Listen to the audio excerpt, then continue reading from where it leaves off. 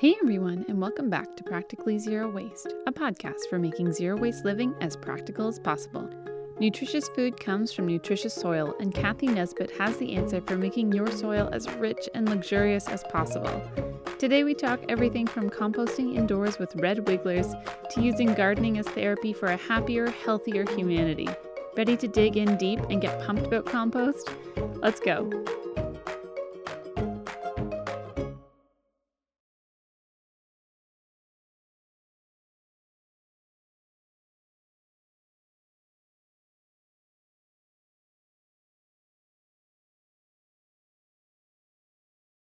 How did this idea come around that you wanted to make a business making composters for people, specifically vermicomposters? Yeah, so it's really kind of a long, lifelong journey, several stops along the way. But I would say the Reader's Digest idea of how Kathy's Crawley Composters and composting business came about was the landfill closed for the Greater Toronto Area in 2002, and I had a solution. 6 million people in the Greater Toronto Area, half living in condos and townhouses without space for outdoor composting or access to the green bin, an organic collection program. 2002 was pre-green bin. Again, 6 million people. Now we started shipping garbage to Michigan. Almost 200 garbage trucks every day, like honking transport trucks. Is that still happening? No, they have a solution now, but that went on for at least 10 years. Yikes. Oh my gosh. Yikes. So, I had a solution. I was really driven. And when I started my business, oh my gosh, my goal was worms in every living space, every apartment, every classroom, not just every school, every business, and every house. So we don't even need to truck this stuff around. Everybody look after your own waste. Yeah. So that's kind of the kernel of how it started. And in 2002, there was a garbage strike in Toronto. The union went on strike. Okay, yeah. And it's in the summer, of course. That's when you can be most effective for a garbage strike, right? It's going to smell, and there was so many things going on in 2002. Was introduced to a business course through the Women's Centre of York Region. It was a 6-month course to write a business plan, and so I turned to my husband. I said, I'm quitting my job. I'm taking this course. I'm starting a worm business. That's amazing. That's amazing.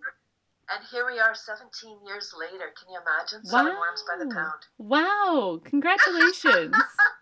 Congratulations. Thank you. It's so beautiful. I really feel on purpose with my business. And I started as a waste management tool. Yeah. But shortly realized that, yes, it's waste management, but it also is soil production. Yeah. I like that. Like black gold production. Yeah, absolutely. Yeah, and so it's, the worms and composting in general will close the loop in our food cycle. Closing the loop. That's just such a magical phrase to me. I love it so much. I think of the infinity sign, an 8 on its side. Yeah. And I think, we grow food, we eat the food, we feed the scraps to the worm or compost, and then we make compost, grow more food, eat the food, like just that goes around and around. The cycle continues. Away we go. And all that money that we spend on trucking that organic matter around could be spent on other things, like imagine healthcare, education, just a big party. You have a wonderful vision of the future. I like this a lot. Yeah. What was your experience composting before your business began? Do you have a backyard compost or an apartment compost situation? Absolutely. So I moved up to Bradford in 93 and bought a house and got a backyard and started composting. And so I've been composting since 93. And I used to bring home the food scraps from my coworkers. Yeah, me too. Because as you know, the more, if you compost, the more you put in, the more you get out, the better your garden grows naturally. Yeah. Really little effort, and you don't have to put any money out. You just make compost with the scraps from your own food scraps. Yeah, the stuff you were going to buy anyway. Exactly. It's nature's magic show. Why worms instead of just letting compost happen on its own? Okay, why worms? Well, I think worm composting offers many benefits that regular outdoor composting does not, because it offers the solution. You can add the worms to your outdoor composter. We'll speed up the process.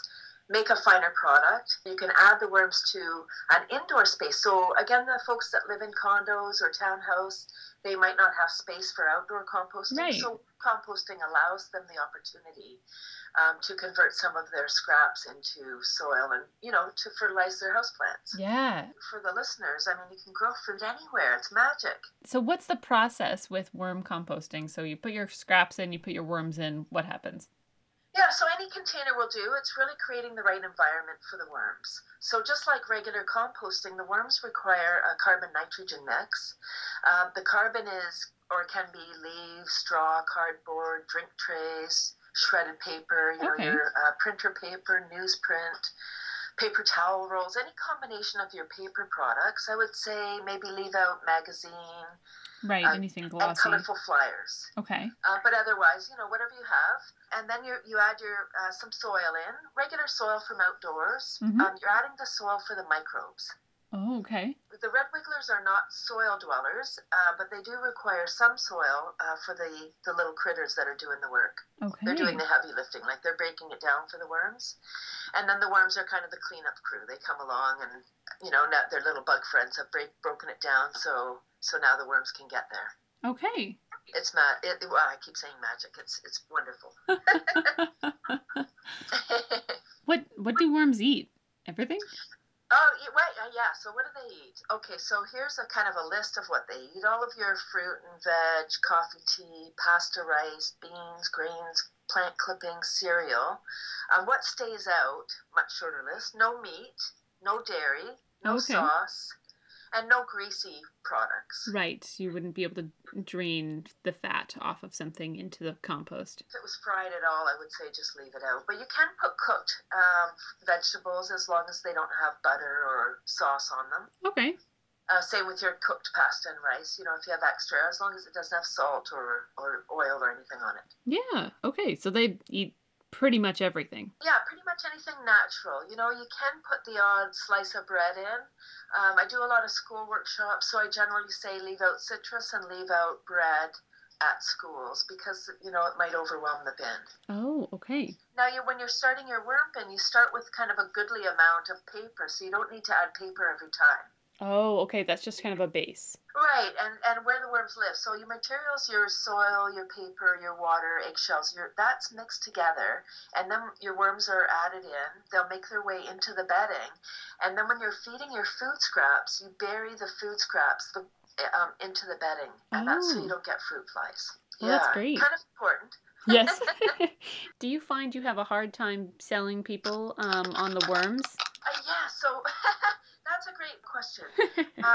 The challenge with a worm composting business is the worms. Really, people understand the idea of, composting their scraps and all of that. And then when they might not hear that it's indoor, and they say, well, what do I do with the worms in the winter? Yeah. Yeah. And I'd say, it's indoor year-round, ideally, because the worms are temperature sensitive. Okay. And then people will be afraid. And then, I really think that it's when people understand that the worms aren't going to get out of the bin unless they're being mistreated, right? Like, they can crawl out because there's holes in it. Like, you need airflow, you need the right temperature, which is room temperature, 16 to 28. Yeah. And you need the right humidity, so about 75% moisture. Okay. A little bit acidic, but you balance the acidity with eggshells. Interesting. Yeah, and so the worms will stay in, and then I tell people, and this is true, worms have 5 hearts each. Oh. There's a lot of worms, 800 to 1,000 in a pound. That's a lot of hearts.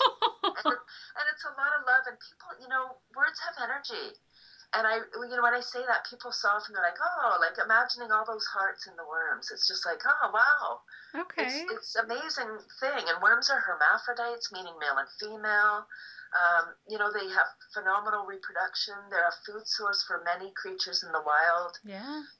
They have a huge role to play. So once we can understand the role, like I was afraid of worms before starting my business. What? How on earth did you get over that? What am I going going to start a business in. What am I afraid of? No. It didn't feel like that. But I saw, how it came about was the worms kind of kept coming to me. When I moved to Bradford, a teacher friend asked me to look after her worm bin for the summer. What? And I was like, I knew the value of compost. I was an avid gardener. I love compost. So I was like, okay, worm compost must be great too, but I don't want to have worms in my house, just like you asked. Yeah. Right? So then I was like, oh, no, I think we should do things ourselves. So I was like, okay, let me try this. It was horrible. I was a fruit fly farmer because I would throw my food just in and close the bin quick. I didn't do it properly. Right. But it's fine for the worms, right? The fruit flies are mere decomposers.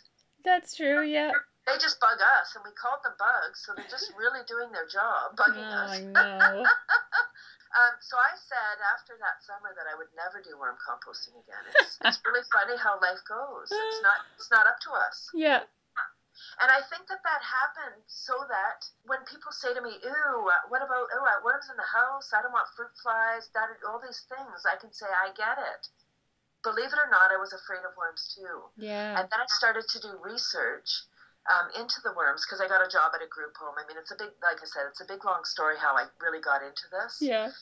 But once I started to research the worms, I discovered the red wigglers, and I'll talk about that in a second. Sure. The type of worm. So the red wigglers eat about half their weight per day once they're established. Oh my gosh. They turn, garbage in air quotes into gold for planting, right? So food waste, soil production, therefore food security. It's the 10-step diet. Yeah. Make your own soil, grow your own food. That's pretty secure. I love that. Yeah. And then, if you're, going really old school, then if you preserve and can and learn how to cook and, Yeah. So there are thousands of types of worms. Okay. Only about 4 that are ideal for worm composting. Okay. And we're looking for surface dwellers. They'll live in a container. The worms that come out when it rains, the night crawler. And the robins come and eat them. And the robins love it, yes. It's spring, hallelujah. Yeah.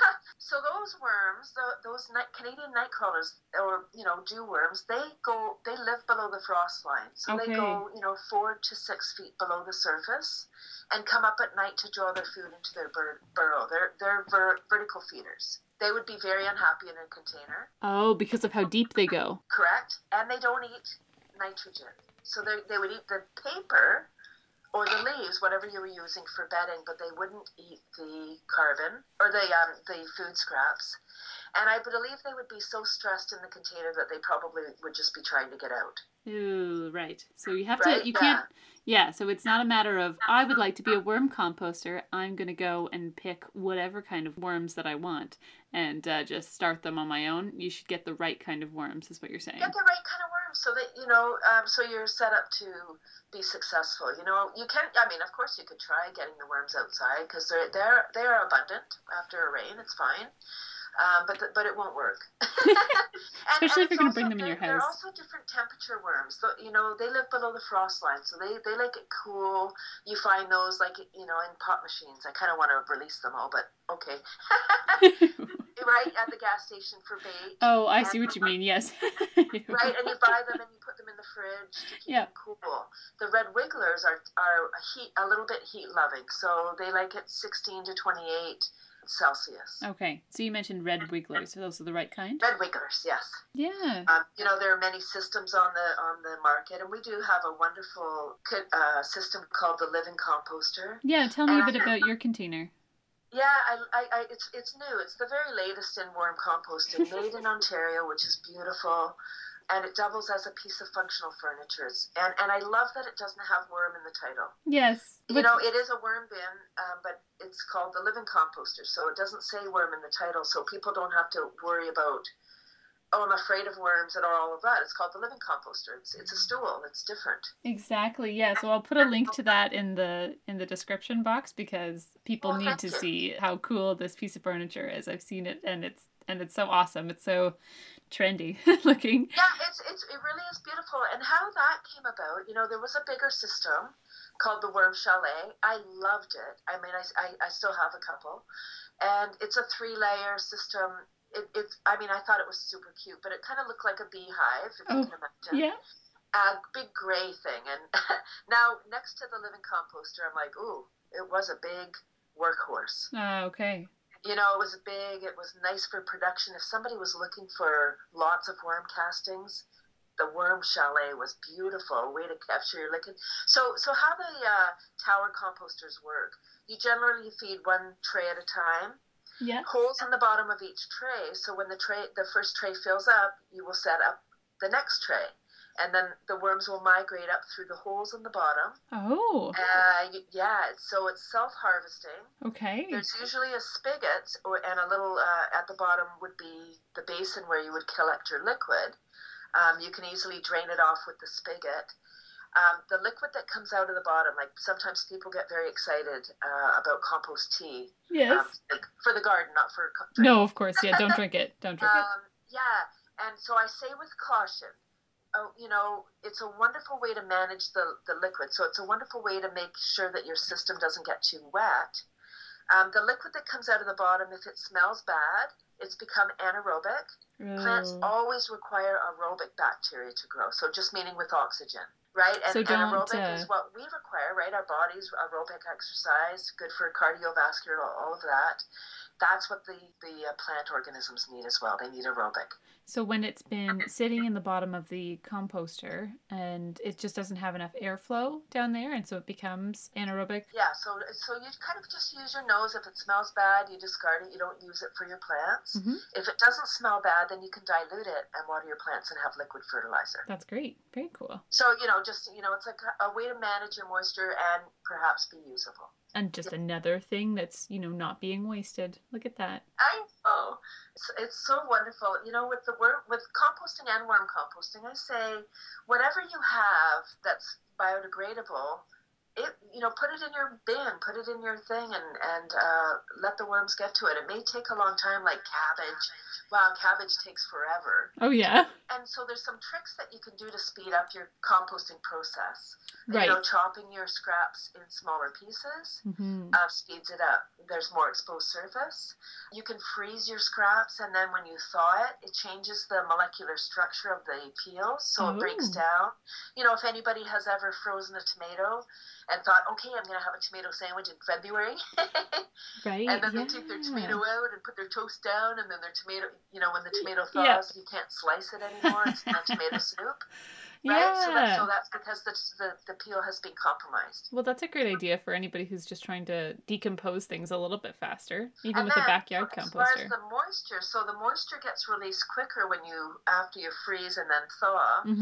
If you had a lot of scraps, I hear from people, well, we have way more scraps than that. So one way you can add more scraps to your bin is kind of getting some of that juice out and then pouring it off rather than putting that in your worm bin. Totally. Right? And then you can add more weight in solids into your worm bin, if that kind of makes sense. Yeah. Well, this all sounds very practical. Do you find that people can pick this up really quickly and it's not too much of a challenge? Or does it take a lot of time to get used to it? No, it doesn't take a lot of time. I want to say that it's like anything. You need to put some effort into worm composting. So because it's done inside, you do want to put a little more effort in than if you're doing it outside and you're doing it outside for waste management. Yes. Right? You're just tossing stuff in your black earth machine and you don't care. You're just tossing it in there to get rid of it. Yeah. Right? So there's different reasons why people are doing composting. If most people that take on worm composting, they know the value of the worm compost, or they're environmental and they live in an apartment and they really want to dispose of the soil, but they still took on worm composting because they wanted to be environmental. Yes. Because I said, look at that. If you have any gardening friends, now you've got your shopping done. Totally, yeah. Right? You just put that in a nice package or a nice little glass thing, make a nice label, and boom, they got worm poo. Yeah. And they're so happy. Right? Because it's valuable, and people that know that it's valuable. And because what makes the worm compost so valuable, like compost is great, worm compost is greater, and the reason it's greater, it's a little bit more processed by nature. The castings are more readily available as plant food to be taken up by the plant. Yeah, exactly. When we look after the soil looks after the plant. People ask me if I'm a gardener, and I do garden. but I'm really not a gardener. I'm a soil maker. I look after my soil, and then I just stand back after I plant seeds. I don't have to do any work. Amazing. It's, really, last year, my goodness. And because, I've had my business 17 years, so there's a lot of overs that get tossed. Okay, this may be lesser grade compost that we might not sell. It's not that stuff. It just gets dumped in our garden. Yeah. Yeah, well, totally. And it's beautiful. Like, I don't mind at all. And so last year I grew, just out of the compost. I didn't plant butternut squash, but I got at least a dozen over 10-pound butternut squashes. Incredible. And my prize one was 15 pounds. Holy. Well, and dense, it's just like so nutrient dense and wonderful. Yeah, so when plants are taking in nutrients and not in just plain old soil that has had the same thing growing over and over again without any other contribution from other plants and other decay, they're not going to be as nutrient dense. Is that right? That's the truth. They're saying that a broccoli from 1950, today we would have to eat 19 or 20 broccoli heads. Not possible to eat the nutrients that we used to get from one broccoli. Really? So what happens when the plants are growing? The nutrients are, just as you said, the nutrients are coming out of the soil into the plant. If we do anything other than compost those scraps, we're robbing the soil. Yeah. So our soil is becoming depleted with each rotation. It's becoming less and less unless we're adding the nutrients in naturally, not, any of those chemical things. I don't even want to say a name, but it's MG, by the way. Because people are like, oh, I just use that. And it's like, no, that's just chemical. If it's blue, it's not natural unless it's a blueberry. I think you know what I'm talking about. I absolutely understand that. Absolutely. Thank you. So, with big commercial farms, what are they supposed to do to make... So, yes, we all need to eat, and, society has developed this process of having a massive farm that is all growing one thing in one field, and maybe they do crop rotation, but that nutrients isn't going back into the soil. So, aside from using chemical fertilizers, what can we get massive farms to be doing again? We know, without getting political, I don't want this to be too heavy because I have a wonderful solution, and my solution is the individual doing what they do. But as far as, the large-scale monocropping and all the chemicals, it's all tied to business, right? Yeah. There's some large companies that are dominating the agri-field. If anyone's interested in knowing more about this, they should look up Elaine Ingham, Life in the Soil Food Web. It's all about what we can do. It's all about our health. If our food is our fuel, and as long as we keep on poisoning the soil, we're poisoning ourselves. Exactly. It's a cuckoo system. The system is really broken all around. Yeah. We're learning more about our own microbiome. I don't know if you've heard this word as yet, but it's our own bacteria and all the bugs that we have. We actually are more bug than we are human. We're more microorganisms. So, when we have something going on in our belly, diseases that we have, it's because our microbiome is out of whack. You change your diet and start eating clean. Oh my gosh, you don't even crave that stuff anymore because you don't have that imbalance of microbiology in your belly. So do you think that we're just so detached from where our food even comes from that the concept of depleting soil of its nutrients doesn't even cross our minds anymore, I imagine, because to think that where the nutrients in the broccoli comes from is the soil is kind of a foreign concept. Foreign because, of course, broccoli just comes from the grocery store. What do you mean? Exactly. And it's already cello wrapped. Why do they wrap it? Single-use plastic. Don't get me started on that. Right, another top. And, again, this is really something very, very hopeful. It's the worms. When I started my worm business, I heard that a pound of worms and their descendants could transform a ton of organic waste in a year. Wow. And then I heard that the average Canadian family produces a ton of organic waste in a year. And I was like, oh my gosh, every family needs a pound of worms. Yes, they do. And I'm just the one to put a pound of worms in every house. And then, I started doing eco fairs and, home shows, and wherever I could exhibit, I would be there. And I realized very quickly, adults, and I'm afraid of worms. And it's like, wow. So that's why doing school workshops is especially important, I think, in my business. Working with kids is so valuable because they get it. They get that this is something that's important, that plants are important, that nature is important, and they have this other sense of value. They have this sense of wonder, and they do understand. And they're looking for the worm bin. And that was my goal when I started. So 17 years, I think. I'm still meeting, teachers and people that have never heard of this. And I'm like, just imagine for a second. I mean, even if we started today, imagine how wonderful. But imagine if 17 years ago, every school in Toronto had worms. Yeah. Then all of those kids would know about it. Yeah. And their parents would hear about it. Yeah. I'm very sad because worms are not sexy. No. And 17 years, there's not many growers still in Canada. Really? There's still not, you still have difficulty getting worms sometimes. Really? So how quickly do they reproduce? Well, under ideal conditions, they will double in number in about 3 to 5 months. Oh. Which is, it sounds like a long time, but it really is not when you think, if somebody was, again, back to people, they'll say, well, if we're a family of 4, how many worms do we need? And it's really not based on a per person. It's a lifestyle. You imagine vegetarian and vegans will produce way more than meat and potatoes, folks. If you're preparing your food at home, if you're vegetarian or meat and potatoes versus eating in a restaurant or packaged food, right, you're going to produce more. So many things to consider. So it's really not. And then I say to people, or if they say, well, we produce way more than that, then I say, but you live in a condo. So all of your scraps right now are going in landfill. Yeah. Yeah. And one of your questions earlier was about the landfill. What's the difference? Why not just put the food scraps in the landfill? Mm-hmm. Because in the landfill, what happens is at the end of the day, once they finished adding, the daily the garbage truck loads, they run over it with tractors. They put fill on top. They, run over it with tractors to compress the air out and push it all down. So it actually is a big anaerobic. Then it starts seeping methane coming out of.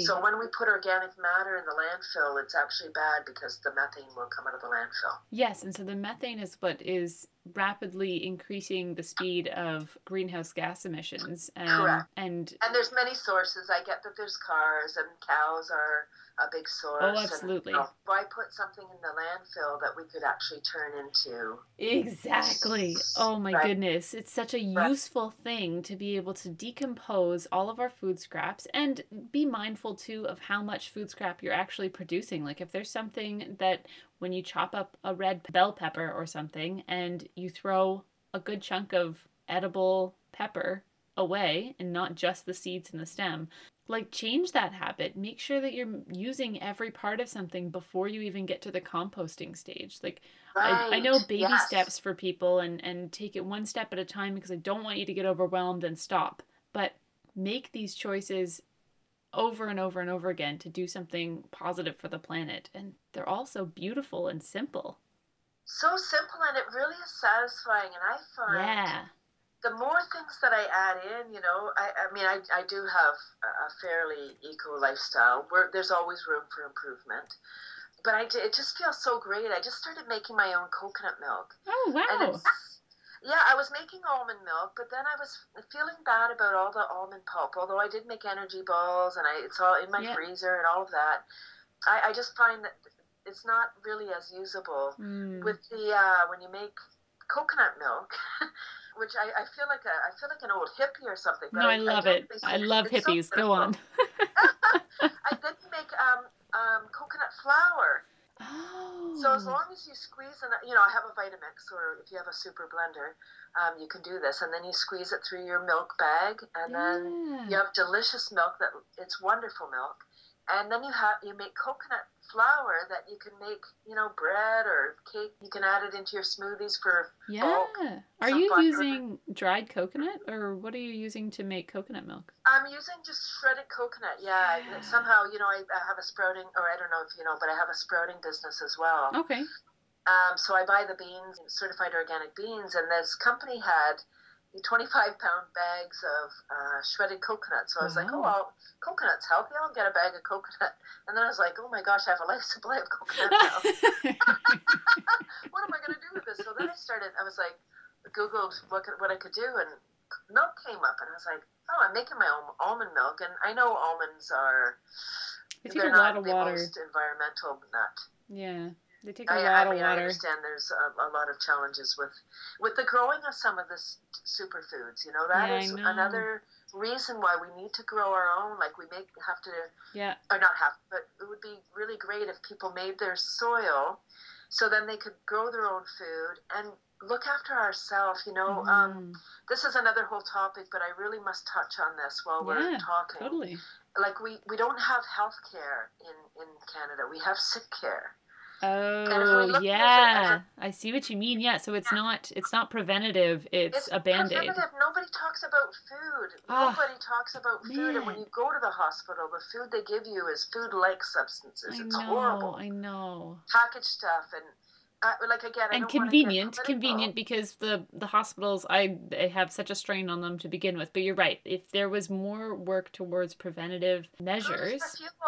Food is our fuel, and food can cure us. Yes, absolutely. Hippocrates said it. Yes. Take food thy medicine, and medicine thy food. I mean, again, this isn't a health and wellness talk. It's about waste, but you know, it really is all related. There's stats now. I think it was Guelph and York Region just did surveys last year on residential food waste. Okay. And they got around the same statistics that people are throwing away about 25% of the groceries that they bring home. That's insane. So I'll give you the visual. So that's insane. 4 bags home, might as well just leave 1 bag at the curb, because that's what we're doing. Drives me insane. Like, what a waste of money. God, why are we throwing our money away? Money, and then the environment, and then, you know, all the greenhouse gases for the trucks to come around and collect that stuff. And being produced in the landfill with the methane that's coming off of them. Like, and that food grew somewhere, and it came from somewhere, and, like, the whole thing is, it's all broken. Yeah. It comes back to growing our own and slowing down. Slowing down, totally. Slow down, get out there. There's actually there's antidepressant microbes in the soil. Wow. There's a British study came out last year, and it talked about gardeners are actually happy people because there's microbes in the soil that make them happy. And because they're outside, they're in the sunshine, they're appreciating what they're doing because they get to eat the food that they've grown themselves, and so there's a value being placed on something instead of just buying it at the store. Oh my gosh, I can totally see why the gardener is the happiest person. You know, gardeners are a hopeful lot, because to plant a seed and then wait 2 months or 3 months for it to produce something. Yeah. Oh, yeah. I have all my little seeds started for my garden, and there's a couple of them that are seeds that I saved from last year, from a basil plant and from a cilantro plant, and I planted those first, and they still hadn't grown, so I was thinking of just dumping out that soil and using it for something else, and the other day it sprouted, and I was just so excited. So, yeah, you have to be hopeful. You have to have so much. You have to be hopeful as a gardener. Mm-hmm. And farmers. I mean, farmers are doing great work. Farmers are champions. You know, they're just doing what they know, and they are good stewards of the land. It's just, you know, those big, giant companies they have slick salespeople. They do. And because it's supply and demand, like you're just supplying the demand, and they need more cauliflower, so you're going to grow more cauliflower. And if bugs are your problem, you're going to find a pesticide to kill that, and be able to fill the demand for it. So it's just it's a broken system, and it's a broken system. And now the challenge is that the chemicals that they're creating, glyphosate is one. It's insidious. It goes right into the plant. Oh, I know. It goes right into the plant. So if any pests eat that plant, the bug will die. Well, same with humans. Like, what is that list of the dirty dozen? Do you know what's on that list? The fruits and vegetables, it changes, but it's potatoes, strawberries, apples. I know those two are on. I don't know off the top of my head, but it kind of, I'll put a link to that as well in our show notes. Yeah, I would, you know, just so that people can know. I bought a bag of potatoes. Oh my gosh, and most of them were black on the inside. I'm like, oh yeah, the dirty dozen. Right. When Yeah. can I start growing my potatoes again? Because yeah. My homegrown. I grew potatoes last year for the first time, and it was the most thrilling thing to reach down into this dirt and pull out a sweet potato. I was just blown away that I had grown a potato. So Exciting. man, and I just grew that in a pot in the city, so anybody can grow potatoes. That's why if we can introduce children to making soil, but like composting, but also the gardening piece. Oh my gosh, it's so wonderful. Because they have that wonder, and that's what gardening is. It's just wonderful. You're amazed that something can grow. There's oh my gosh, a wonderful little documentary about a garden in northern Manitoba. It's called "And This Is My Garden." And this teacher, like, it's really hostile environment. Every year she gives the kids seed magazines at the beginning of the year, and she says, what do you want to grow? Yeah. And then they got money for a greenhouse, whatever. You know, so the whole year, whatever it is that they want to grow, even if it doesn't grow there, I mean, that's all part of the learning. Like, okay, that doesn't grow here. So, I mean, now they're probably growing stuff that grows there or will grow in the greenhouse. But then at the end of the year, they have a community supper from all the stuff that was grown in the garden. Lovely. I mean, and it's all local and seasonal and, wow. That's my goal this summer. And it helps depression because people are community, right? You can't be on your technology when your hands are in the dirt. Oh my gosh, go on. I love it. There's just an epidemic of an epidemic of mental health issues. If we could just get back to the earth. I know that just sounds a little cheesy, but to be able to get your hands in the dirt and to be outside and to have to maintain something, so there's something that needs you outside, you have to go out and you have to take care of it in order to have the end result, have the fruits of your labor. To have nature therapy. In the States, in prisons, they had some very successful vermicomposting projects. 5-pound worm boxes. Each inmate would, not every inmate, but the garden group would look after a 5-pound box of worms. Once a week they would go and tend to their worms. They'd wash eggshells, crush them, chop the food, make sure that the worms were okay, harvest them, and then to be able to start gardening. Those folks that came out of prison after doing a gardening and a worm composting project, they were gentler beings. They had a skill when they got out. They were ready to be integrated back into society. Can Incredible. I love that. It like, should be a form of therapy. It is. They could maybe get a job at a gardening center because they know what to do. You know, it really does soften people. And I just think there's so many ways that these worms, they have so much, and just composting in general, but the worms add that extra, like, you have to keep the worms alive. Yeah, it's like having a pet, but it's also a very productive pet. Yeah, that's right. Yeah, a pet that keeps on giving. Yeah.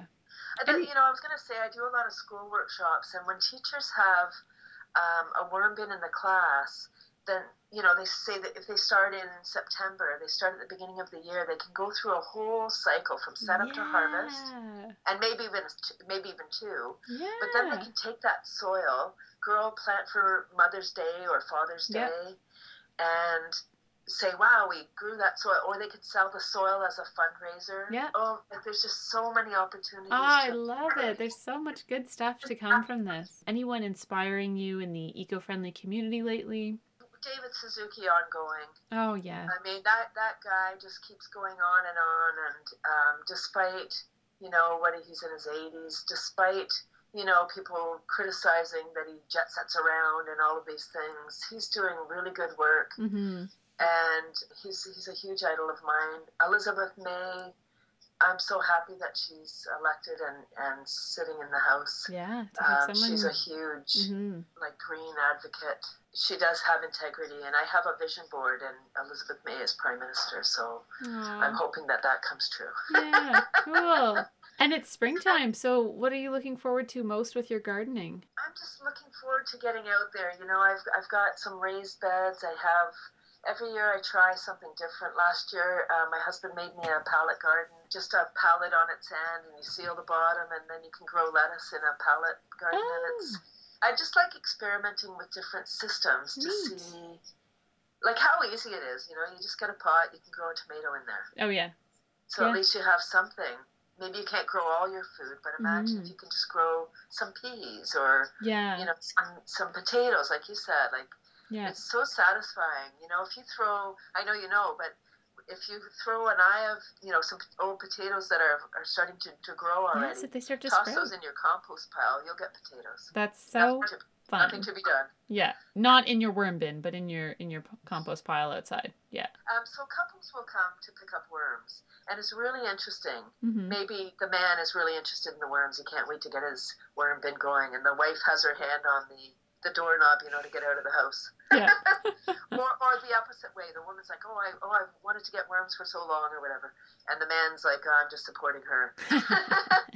It's really interesting. And then when I, you know, talk to them and I say, you know, because when you come in my house, you're actually in my kitchen. Yeah. So I say, you know, can you smell anything? And, you know, if I'm cooking, hopefully they'll say it smells good. And I say, you know, there's 2 worm bins in this kitchen. And they're like, what? Yeah, and then I go, come on over here, and I talk to the one who's not in favor of the worms, because the other ones, they're already in. Yeah. So I call them over, and I open the thing, and, you know, I don't manage my worm bin properly. Like, you know, you're supposed to bury everything. Once you have the microbial life in there, once you've got everything going and the environment is right, you don't need to really bury your scraps. You can toss everything in, and then there's no smell. It just, everything works. Wow. But it is a good practice to bury. Of course, yeah. Fruit flies, so right? Yeah. My thing, and you see rotting food, and it looks like it should smell bad. Right. Yeah. But they're like, and then I go, you know, can you smell anything? And then I say, I don't know, you know, do you have a good sense of smell? Oh yeah, I have a good sniffer. No, and then they get in close, and I go, what now? What about? Can you smell? No, it just smells earthy. Wonderful. Good. So don't worry. Yeah, it's not going to smell. The worms aren't. And I say, if the worms, because they're like, oh, are the worms going to get out? And I said, they're eating half their weight per day. They don't have time to go sightseeing, and they don't have eyes. No point. And if they crawl out of the bin, something's wrong in the bin. It's not wet enough outside the bin. They're going to just die outside the bin. Yeah. Sad. Like, that's sad, but they just dry up. You know, like, it's not a big deal, except that's sad that they left the bin. Mm-hmm. And when people say to me, I don't want fruit flies, I say, have you ever had fruit flies? And they say yes. And I say, have you had a worm bin? And they say no. And I said, then you know that the fruit flies don't come from the worm bin. Yeah.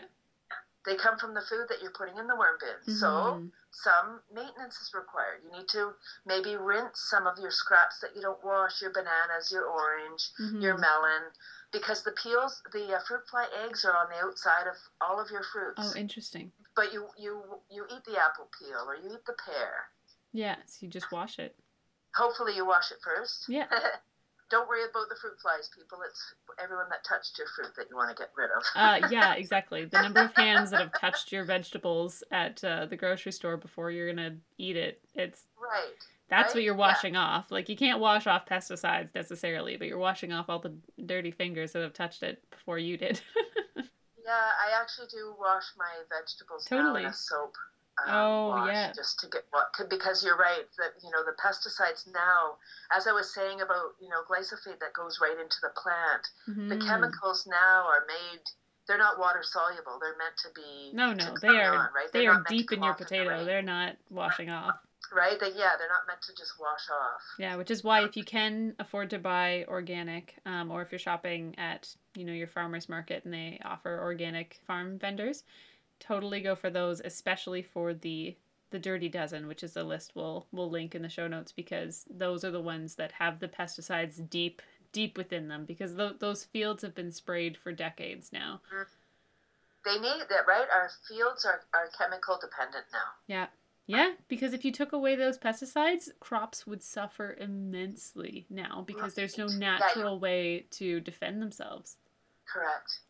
You know, back to that and what do we do about agriculture? So here's what Elaine Ingham says. Okay. If you see a patch of dirt where nothing is growing, there's no life there. That is dirt. Yeah. And then the first thing to grow is weeds, because weeds need a lot of bacteria, so they need a lot of food. So the bacteria feeds them. Okay. So at least there's life there. Like you go, oh, look at that weed patch. At least there's life. There's something there that's allowing those plants to grow.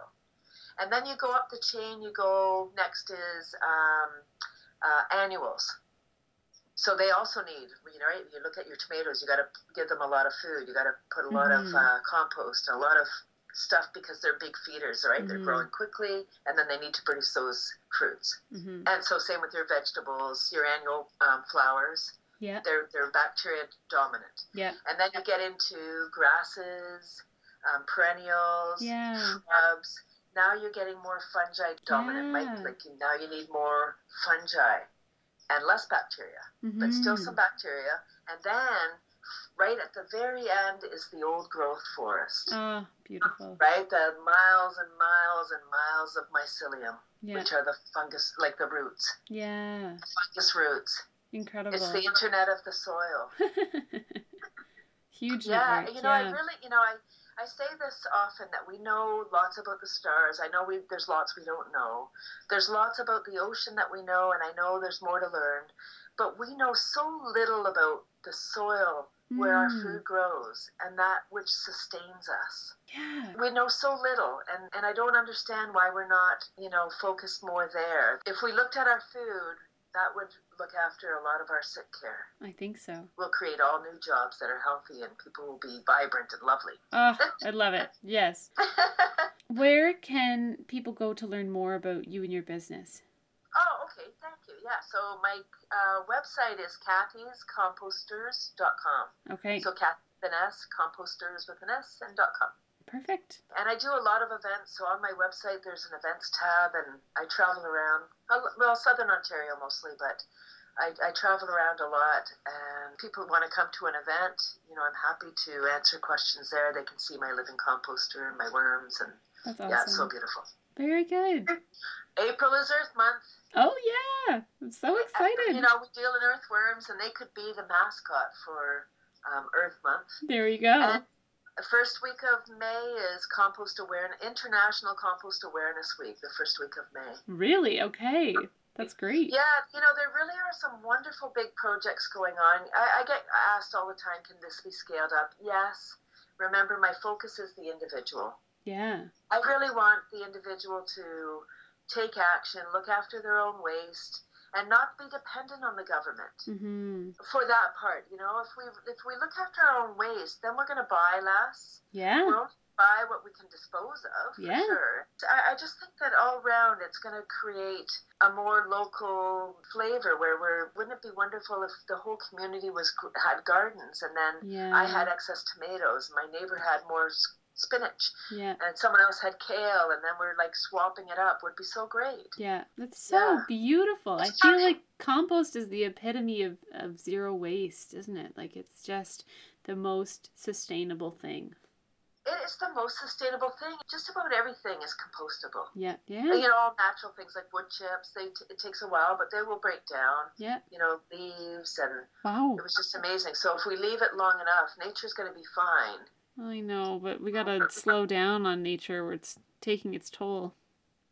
Yeah, we really do need to be mindful. Just be mindful of all the things that we're doing, because once we're mindful, then we're not walking around blind, throwing our coffee cup right? into just making random purchases and doing stuff. Exactly. Yeah. And back to our microbiome in our gut. Yeah. 70% of our immune system is in our belly.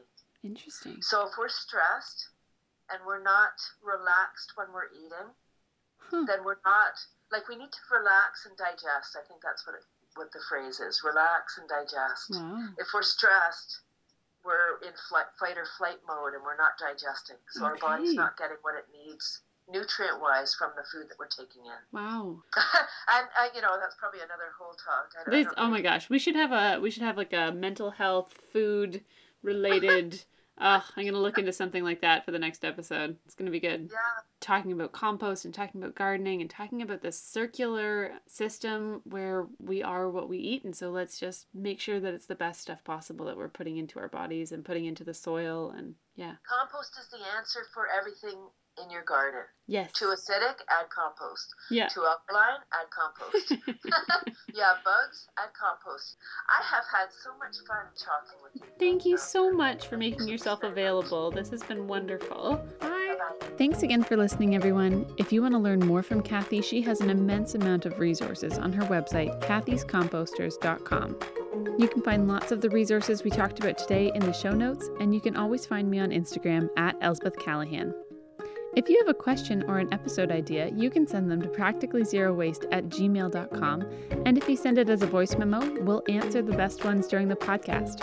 We'd love it if you'd leave a rating or review on Apple Podcasts, iTunes, subscribe for more content, like us on Spotify, and then get the heck outside and enjoy that brilliant spring weather. I know that's where I'll be. Have a good week, everyone, and talk to you soon.